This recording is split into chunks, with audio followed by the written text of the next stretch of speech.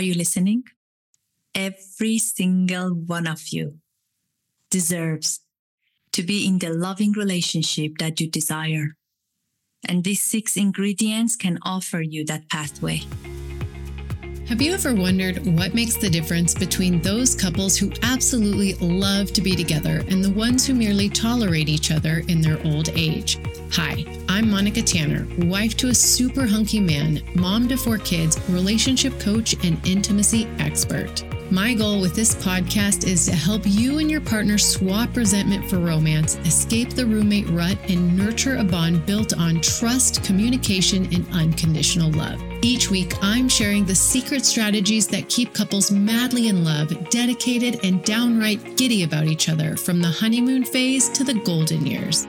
I'm on a mission to crack the code of happily ever after, and I'm sharing those juicy secrets right here because an awesome marriage makes life so much sweeter. Let's get to it. Hello, and welcome to the Secrets of Happily Ever After podcast. I'm your host, Monica Tanner, and I'm so excited to sit down with a new friend, Dr. Sarah Nasserzadeh, PhD. She is a world-renowned author, speaker, and thinking partner. She has had a PhD in social psychology and specializes in sexual health and relationships. Dr. Nasserzadeh has been a senior cultural advisor for governments, UN agencies, academic institutions, and Fortune 500 companies. She has multiple articles, books, and book chapters to her credit with her newest book, Love by Design, 6 Ingredients to Build a Lifetime of Love. With a fresh perspective on human connectivity, Dr. Sarah uses proven research to convey how 6 ingredients are needed for a thriving relationship, from the bedroom to the boardroom. These 6 ingredients, which I'm so excited to dig into, are attraction, respect, trust, a shared vision, compassion, and loving behaviors, can be explored with any audience to attain a unified language, common values, and shared aspirations. Welcome. I'm so excited you're here. Thank you so much for having me. I'm excited to be here. Is my favorite topic. And of course, this podcast is called Secrets of Happily Ever After. I feel like I've been on a mission since I was probably 12 years old to figure out the secrets to a strong, thriving, healthy, passionate, happy relationship. And when I got your book, I was so excited to see that so many of the things I've found in my very informal research have been corroborated by your more,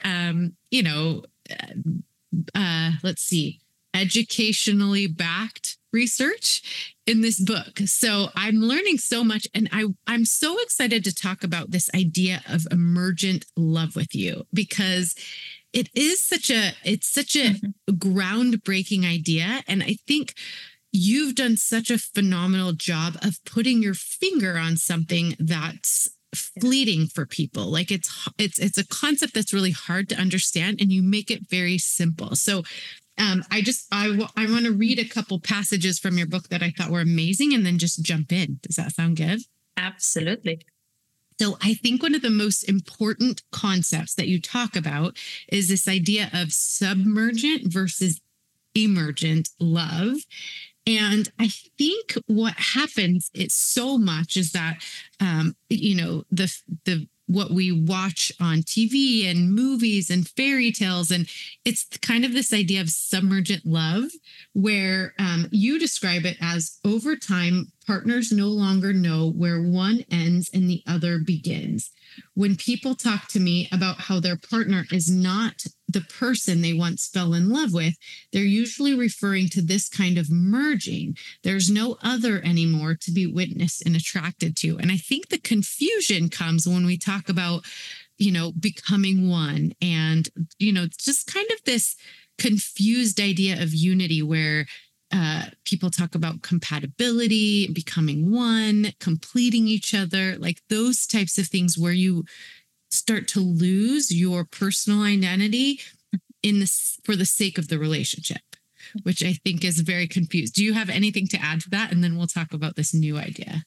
Absolutely. Just to bring it home, everything that you said, 1 + 1 should equal 1. That's what we grew up with, when you become one with the other person. And That is not a recipe for success in any kind of relationship. I think you're right. And it gets really romanticized, but in the day-to-day interactions, it's actually very dangerous, I think. And so then you write about this new idea called emergent love, where you describe it as, so in emergent love, 1 + 1 = 3. This model includes the idea that each person is unique, a separate individual with independent thoughts, feelings, desires, and needs. This is less an ideal than a reflection of reality. When we try to be inclusive of the other fully, we tend to lose the boundaries around our own selfhood, and in turn, we lose the diversity that brought us together in the first place. The partnership then becomes a separate entity unto itself as a relational space that each participates in with intention. There is you, there is me, and there is we. And I love this idea.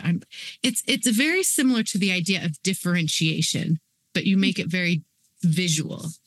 Yes, absolutely. So let's go there, shall we? Yeah. So when we say 1 + 1 = 1, submergent love, then we have 1 + 1 = 3.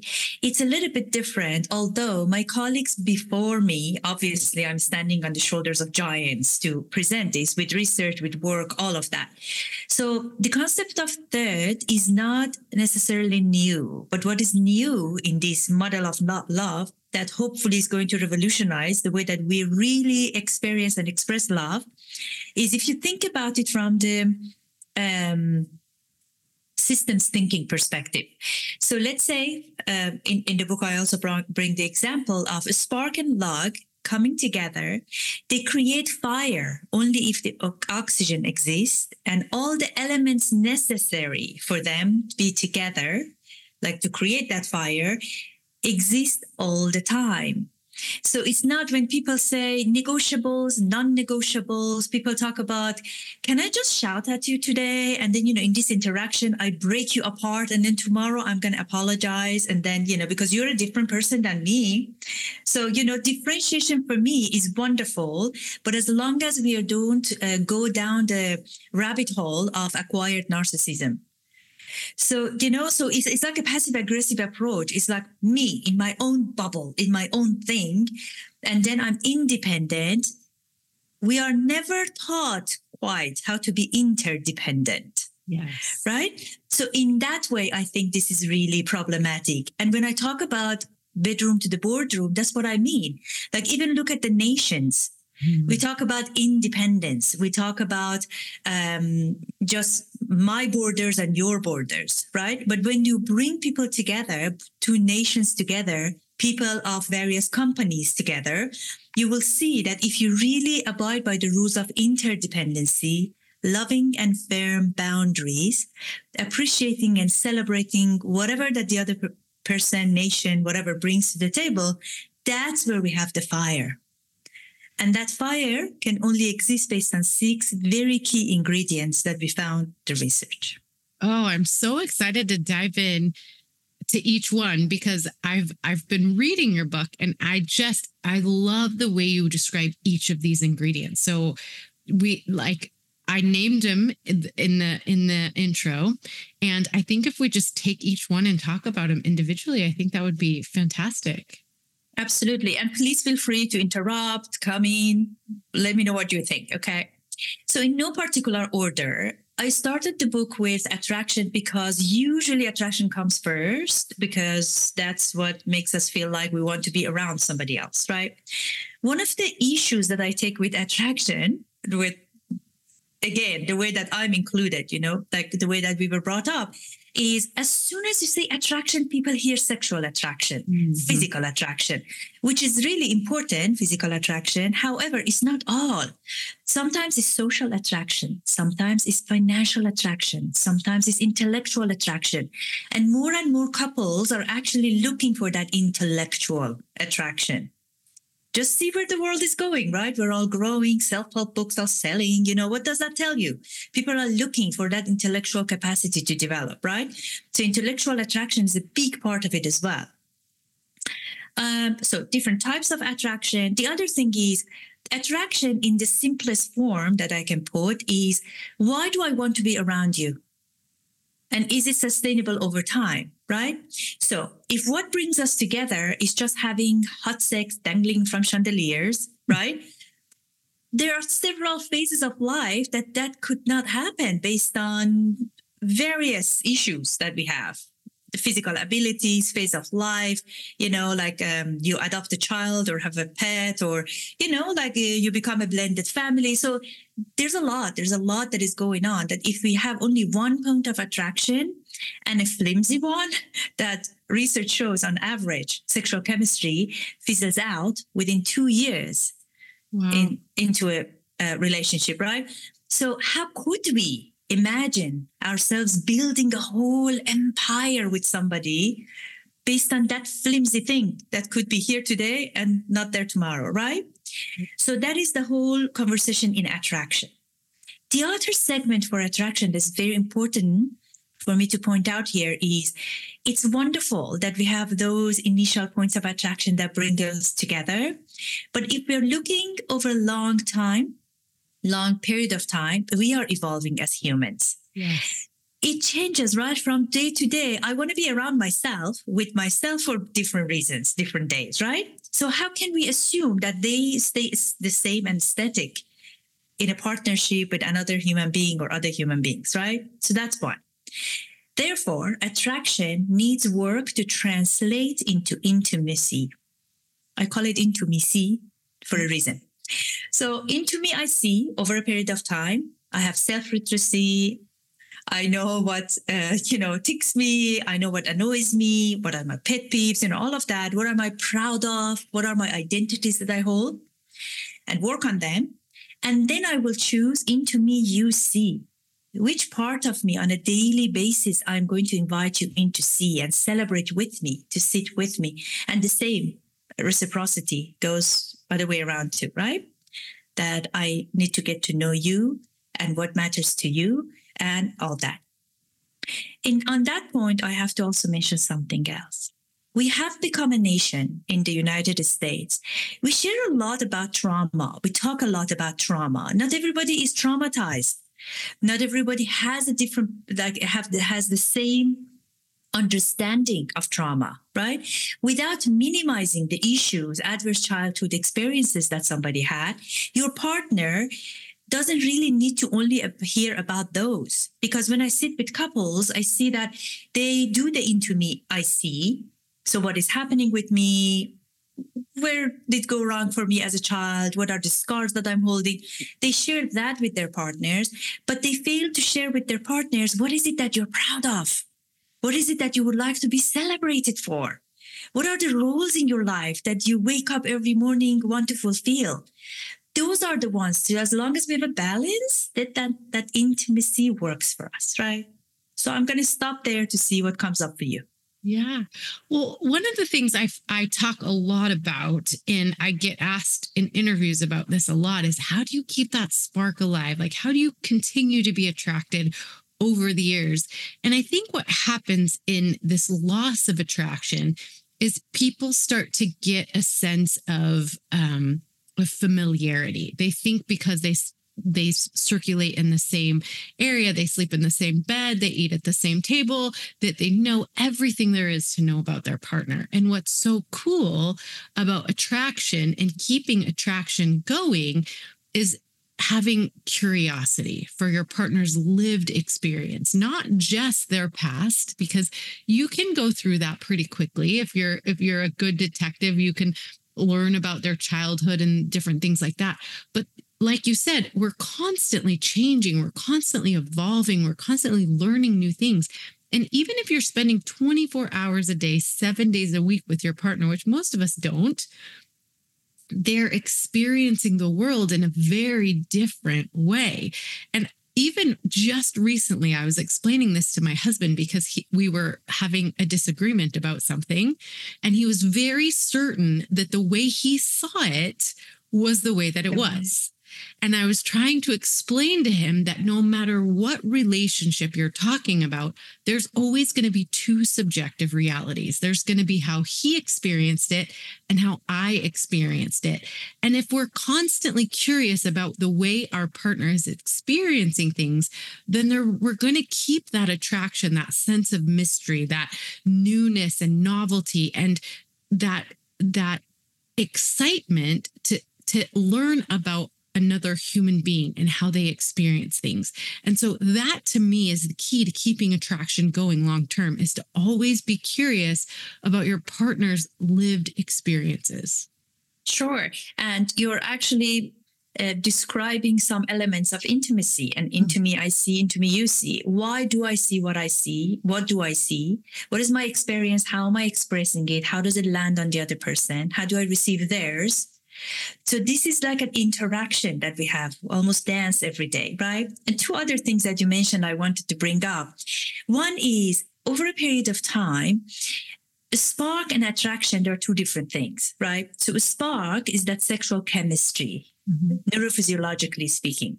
Because when we are sexually attracted to another being, it means that we would like to, they arouse us in a certain way. Right. And usually in a heterosexual couple, it's because they want to create cute little babies with good genes, because they are based on genetics, they're diverse enough. Right. But physical attraction, for the most part, on the other side, is mainly socially constructed. There is a reason that we are attracted to a certain type of energy, certain type of look, certain type of nose, certain type of touch and, form of body, right? So these are the ones that I want to put the nuances in, because, this is how we get into the pitfalls, right? Because unfortunately, language is all we have sometimes to communicate. And there are lots of things that I use the same terminology, like, for example, trust, attraction. And people say, oh, we've been there, done that, read that, right? But then if you really look at it, have we really? So that's my hope, that we really pause and see how we can define them and redefine them based on all the science that we know, based on relational science, human connectivity, as well as neuroscience and neurophysiology, right? The other thing that you mentioned, like, for example, is when you say spark over time, a lot of terminology I hear from people, reignite and rekindle, and that is just scientifically impossible. Because, I don't know about you, when you did this experiment at school, if you did the volcano, did you do volcano experiment? I was in third grade, I think. So we did the baking soda and then it erupted. So cool. But it doesn't matter how much more baking soda or other elements you add to it, it's not going to erupt again. It's like a person tickling yourself. It doesn't make you laugh. You know what I mean? So that piece of it, I need for people to also understand that neurophysiologically is not possible what you're searching for, the spark. Therefore, it's great if spark brought you together, but you need to expand it from sexual chemistry to sexual harmony. To learn each other, to learn yourself over time. What is it that is fulfilling to me? Because many people, again, chasing orgasm, for example, in their sexual connection. I dedicated a whole chapter on physical connection because of that, because it's so misunderstood as, what to look for. How does satisfaction look like? These sort of things, right? The other thing is, over a period of time, one of the reasons that I say these 6 ingredients need to exist all together is because, although we are talking about attraction, but imagine there is a principle in social psychology that we call reciprocity of liking. If I know that you like me, I'm going to like you because you like me. So that's very natural, right? And it's actually proven. So over a period of time, when we treat each other with bitterness, passive aggressiveness, lack of respect, lack of compassion, lack of loving, over a period of time, it chips away from that feeling of being attracted to one another, wanting to be around one another. We don't even like each other, right? So these are the pieces that I would like for people to really pay attention to, and put some scaffold around it, so that reciprocity of liking. If I don't show you that I like you, then you're not going to like me back. And over a period of time, the crack becomes chasm. Yeah. Yeah. So that actually brings us to respect.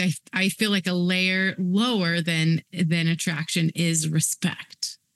Absolutely. So respect is, as a word, respect means see and to see again. What it means is that I keep looking at you, going back to the curiosity that you mentioned, right? Keep looking at you and try to figure you out, your priorities. And a big part of conversation around respect is boundary. Again, that's one of those trendy words that everybody uses it, but how do we define it? I want that for my couples, that tomorrow morning when I wake up, I want to put my effort somewhere. Where do I put it? That matters to me, right? So the way that it was defined by our research participants who identified as thriving in their relationships as well as coupledom, with the average relationship of 10 years. And these are all sexual and relational orientations, all genders and, across ages as well. Boundary was defined as an invitation to send to people to show them how to treat you. It's not borders that many people go into their own cave and feel like, they shut everybody out, right?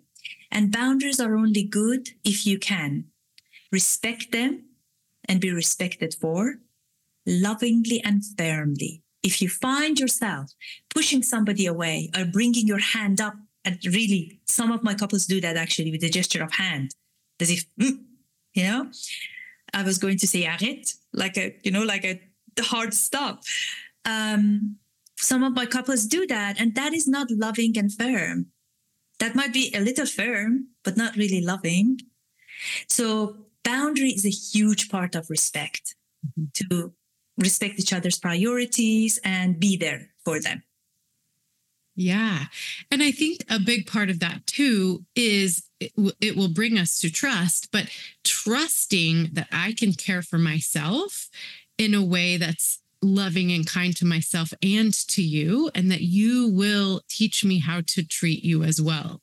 So one of my most popular trainings that I do for people is teaching them how to make requests of each other, because I do think that's a really important ingredient for keeping the passion alive long term, is to consistently be able to make requests. I think as humans, it's really easy to complain about things when we're not getting our way, or be resentful when things aren't going the way we want them to.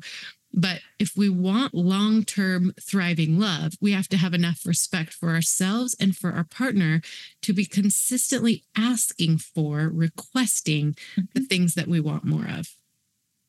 Yes. And don't leave it to mind reading and saying that, oh, well, yeah, if you love me, you would know. Yes. Yeah. Yes. That's great. Yes, absolutely. And for respect, when my clients come and say, I don't feel respected by my partner, the first question I ask them, are you respectable?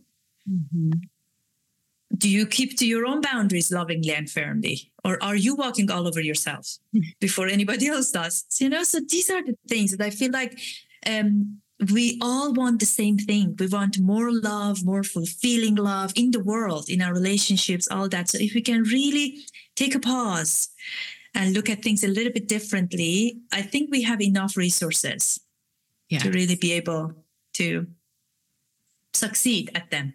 Yes. And so that brings us to trust. Trust. Two elements, non-negotiable elements of two non-negotiable elements of trust would be consistency and reliability. Yeah. Those are non-negotiable, people, because yes, you show up for each other, for yourself, all that. Are you trustworthy? And are you trusting? Everything has two lenses, right? So looking at yourself, looking at the other person and the relationship. It's extremely important to show up consistently for one another. I have a lot of examples in the book from simple things. Like, for example, you said you're going to make kids breakfast this morning and you didn't. That could be, something that could be small, turn out to be something really big. Or I give an example of a couple that for one person's lack of consistency, the other person could be imprisoned. So the stakes could be different, but regardless, the jab that it has on the person in front of you and on the relationship is considerable. So consistency and reliability are big parts of trust. And it could be financial, emotional, social, relational, sexual, all the way. I do like how you break that out in the book. Like, I didn't think about social trust, but yeah, like, can I trust you to talk highly of me in front of other people, you know, or like those types of things? Can I trust you to help me fulfill the things that I need to, or look good in front of these people, or whatever, which are all very important aspects of a good relationship. Mm-hmm. Yeah, absolutely. And you know, when you can't trust your partner, you just said something in the moment of vulnerability, or not even vulnerability, you're just chit-chatting as a couple. And then before you know it, tomorrow night at dinner table is shared. Mm-hmm. Like, hey. Yeah. That was not for public information. Yeah. Or posting on social media of every move. You know, there's so many ways that we breach each other's trust on a daily basis, and we don't even think about it. Have you taken the intimacy level quiz yet? If not, you absolutely should. All you have to do is go to monicatanner.com/quiz and take a 3-minute quiz. At the end, I'll tell you what level of intimacy you and your spouse are at, and I'll give you next steps to be able to increase your intimacy. Regardless of what level you're at, you can always make improvements. So do yourself a favor and go to monicatanner.com/quiz and learn about your level of intimacy and how to improve it. So that actually brings us to the next one, which I have listed as compassion, because we are going to make mistakes for sure. We're human. We're not perfect. So how do we have more compassion for each other? Compassion basically means being there for the other person, while empathy is being there with the other person. And relating is what we do as humans if we are socially capable. You know, some people with certain conditions can't relate to other humans, but and that's, you know, that's their condition. But usually, let's say, for example, you come and say, Sarah, I had too much lunch today. Oh, my tummy aches. I had too much lunch. And I say, oh, you know what? I remember the time that I had that. That becomes a situation that we're going back and forth that creates bond between us. However, in the coupledom, sometimes it happens that we are over-relating to one another. So, for example, your sentence is not done and I'm already leaving the situation thinking about me and 11 other situations that I was in with the tummy pain. Mm-hmm. And I left, you know, already. So that's over-relating, right? Or sometimes you feel like I'm dismissing you because it all becomes about me. Mm-hmm. Like my experiences, this is just a matter of conversation. It was about my belly pain. What happened? So that. The other one is empathy. Empathy is a big one and it's controversial, actually, because if you read the research, empathy and compassion and sympathy and patronization, you know, there's so many words around it. They are defined differently depending on the person who was studying them. Mm. The way that I look at it is from a relational science perspective. So I just want to, you know, be clear about that. When I talk about over-empathization killing the relationship, here's an example. I come to you and say, Monica, I'm bleeding. I'm hurting, I'm bleeding for whatever reason. I call it bleeding, right? And then you say, instead of you show up with compassion, you show up for me, you might get so rattled by it, so upset by it for whatever reason. You either show up blaming me. Why did you do that? Could you not take care of yourself? You know, we do that to our children, by the way, all the time. For parents out there, I'm included. So, you know, that's one. The second one is, the second common way that I see is you come and say that, are you bleeding? Let me tell you about my bleeding. I'm bleeding too. The third one is I'm bleeding for you, even heavier than you, right? So then if I'm bleeding, you're bleeding, who is getting the Band-Aid? What is happening? Right. And I see that every day with my couples. That's why I say compassion, people.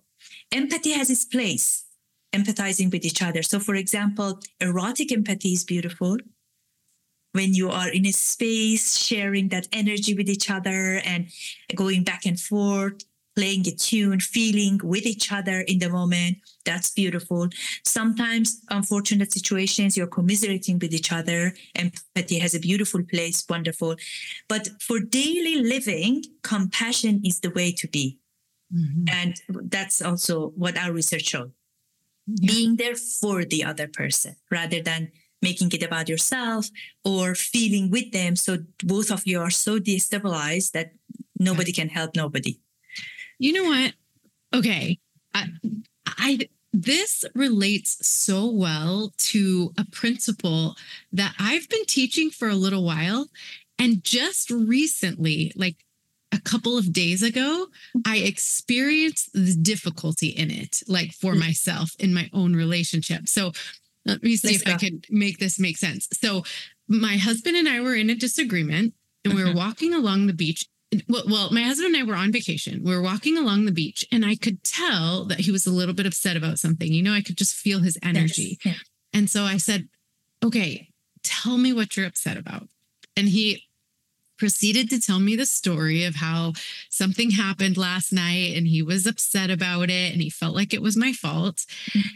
And immediately, here's what I teach. I teach that and this is a Gottman principle, when your partner is in pain, the world stops and I listen, right?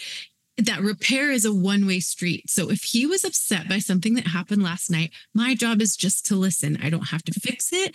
I don't have to defend myself. None of that. It's difficult, but it's so important, right? So just for me to hear him out, to feel his experience, and then to help him through that, right? But what I wanted to do was defend myself. And so I was like, it wasn't all my fault. There's all of these other things, right? And now we're both engaged in this feud, kind of, right? I'm right. No, I'm right. No, I'm right. And once I started to recognize that it was going nowhere, and in my mind, of course, because of what I do, I was like, where has this gone wrong? Because we are getting nowhere. And then I realized this is my fault because I asked him what was wrong. And then instead of just hearing his experience, I needed to explain my own.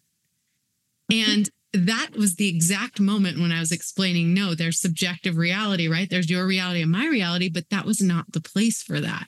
It was I just needed to have compassion for his experience.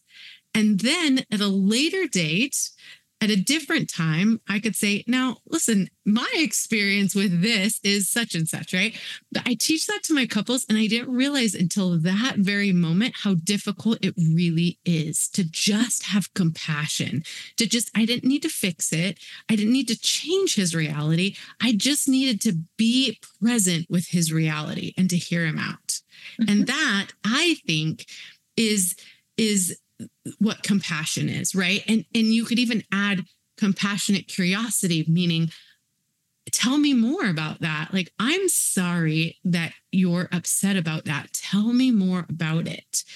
And that's how we repair. Like, that's how we have compassion for each other, right? I think that's what you were describing. First of all, I want to pause for a second and acknowledge how genuine you are. Because, people think that because we work with relationships and with couples, we are perfect. Do we understand how difficult it is more than you think, right? Because we see it and we know how it should be. And what just came out of my mouth was absolute the other way direction. Right. So in those moments, humility, right? I just wanted to acknowledge that. So in that moment, if we can kind of break it apart so people can have something practical to take away, I call that call in and call out. So one thing is you called out. Do you want to tell me what you're upset about? And with an inviting voice, right? Like a calling out and then calling in. And I would add something else that I call framing. As your husband is starting to share, you're like, well, you check in with yourself. See whether you're becoming uncomfortable. You are like, have a lens on yourself and then keep yourself at check. That's important. The other thing is important to know how to show up for him. Maybe he just wanted to vent. Maybe he just wanted to say, hey, next time, can you please don't do that? Yep. Just get it off his chest. So just to check in, the framing is, how do you want me to be here for you right now? Right? Yes. Yeah. And then, so I think those are the things that come up for me, the call out and call in and framing. How are we here? And also, sometimes when you see it's coming up, you just name it to tame it, as Peter Levine says, right? As you can just talk about it and say, hey, I feel like I'm becoming defensive a little bit. Can I take a minute? Mm-hmm. And then you breathe, remind yourself before you say something that you can't really take back, or, you're pulled into the situation. Yeah.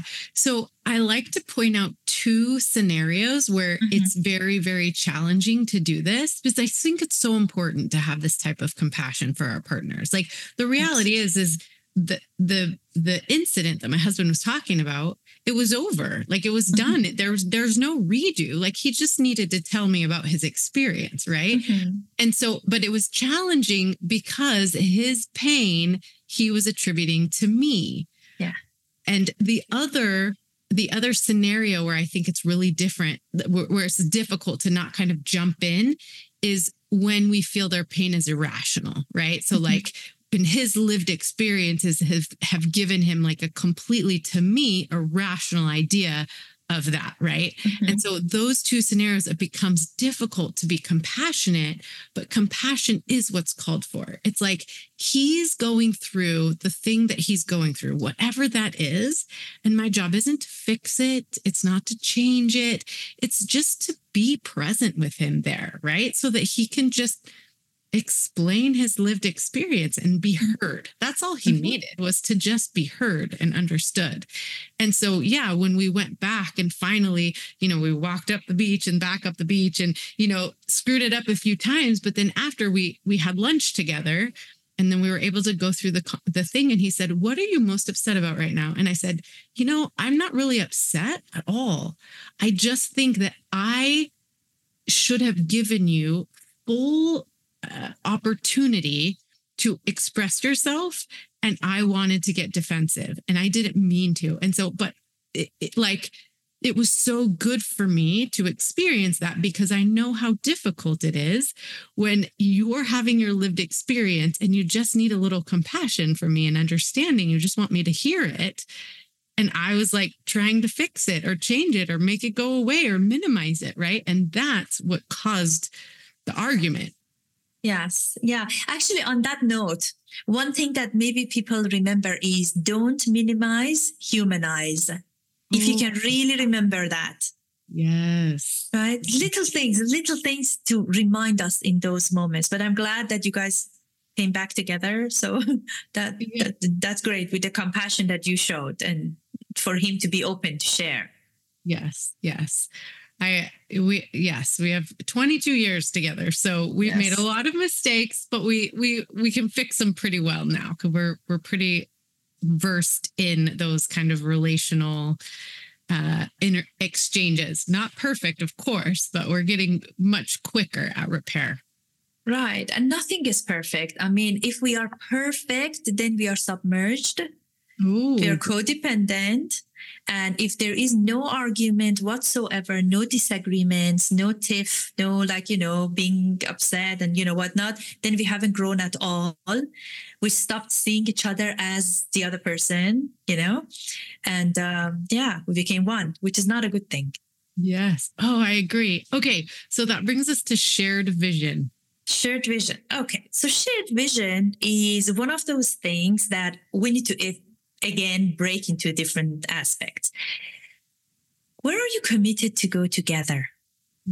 Geographically, spiritually, relationally, physiologically, familially, like socially, all of that. Where are you committed to go together? And within that, there are certain conversations that you will have with yourself as well. Are you compromising on your own vision to join the coupledom's vision? Are you sacrificing anything? Or are you negotiating? I'm okay with negotiation. I'm okay for compromising in certain areas. I'm not okay with sacrificing unless you know what you're doing and both of you are aware as what is at stake, and keep keep an open communication about it. Because a lot of people who thought they sacrificed and they were okay with it, years later end up in my office. Mm-hmm. And unfortunately, there's not much I can do, because the resentment, the grief that they were feeling around whatever that they left behind and sacrificed, some of them they can recreate in their lives and bring back to their lives in one way or the other. And some of them they can't really let go. And that's it for the relationship. So be careful with when you're doing the shared visions with each other, the exercises, be careful that you're not ending up sacrificing, especially areas that are parts of your identity. Yeah. It's important. Important. So important. All right. And then probably one of the most important, just daily loving behaviors. Yes, absolutely. So when I was writing the book, we had a good conversation with our editorial team about the whole book is about love. Why there's a whole chapter about love. In Emergent Love, we talk about love not as only a feeling, but a state of being. And love can only exist through its manifestation. If there is a fire and you come and say, Sarah, look at the fire. If I can't really see it, touch it, feel it, where is it? Mm-hmm. Right? It's not a concept. The same with love, right? So loving behaviors have very specific qualities. When you make the other person feel special, so they're not replaceable easily, at least, right? So I do this for you. I touch you like this. These are the words that I use for you. And I'm not going to say darling to you and darling to the dog and darling to the neighbor. So this is important, right? Very important. Little nuanced messages that we exchange with each other. And then we also go back to that concept of curiosity. Curiosity has its place. However, if I may, in a loving relationship, we have to abide by informed interest, genuine interest, more than curiosity, because curiosity has a hint of ignorance. I don't know what I don't know. But with loving behavior, when you are with a special someone, you know certain things about them. You know if they're lactose intolerant. You know if they're allergic to something. You know what kind of flower they like, right? So over a period of time, you paid attention to what matters to them. And that's one of the reasons that we get attracted to another person in romantic partnerships, because they remembered that I like yellow. They remembered that I like that flower, right? And over a period of time, if we stop doing those specific acts, then, you know, that quality goes down. The other thing is giving benefit of the doubt. We don't give everybody benefit of the doubt, but our partners a lot, right? The other thing is if I'm going out of my way for you, that's an act of loving as well. So it's not like I got the flowers because somebody came to the window of the car and sold it to me. But I went out of my way to get you that thing. Or for example, that little thing that I saw in the street reminded me of you. Or I went out of my way to get this for you, or do this for you, or make this happen for you. These are all acts of loving. So good. I think that's so important, because I do love how Gottman says it's not the big things, it's the small things done often. Mm-hmm. And really, you can apply that to just about anything that's good for you. So exercise, you can't just go have a big workout once a month and see any, benefit from it. You have to do workouts and make good choices every single day. It's like brushing your teeth. You can't just brush your teeth for a very long time once a month. You have to brush your teeth every single day. And so these loving behaviors, when I was reading a little bit about it in the book, it's like, it's not these big, massive acts. It's every single day. How are we loving each other? How is that manifesting in our everyday lives? Mm-hmm, absolutely. And, when I was trained, I was Gottman trained like 20 something years ago. And I love their works that as a couple who go through this, but going to our conversation today, I would say one of their better books, they're all great. One of the better books is The 8 Dates. It's very practical. And, that you go through all of these and then sit together, go through the questions and come up with your own questions for that matter.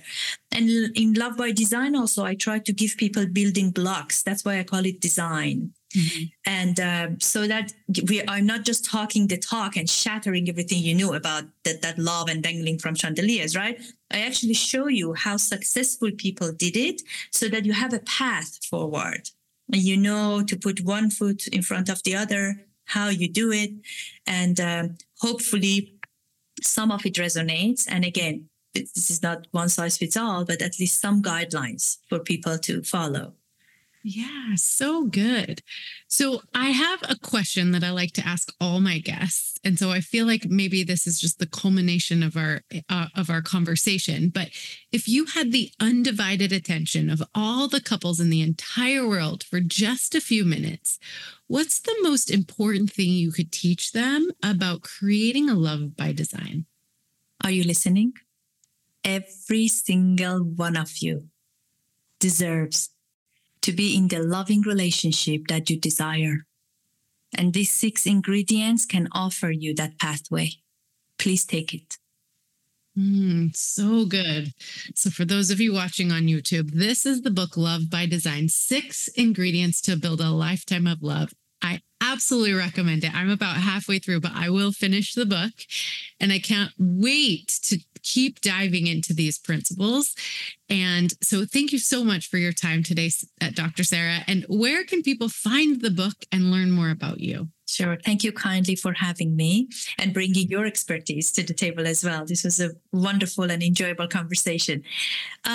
So I am on Instagram for a daily post. If people want resources around relationships and also to find the book on different forms in different countries, they can go to www.lovebydesignbook.com.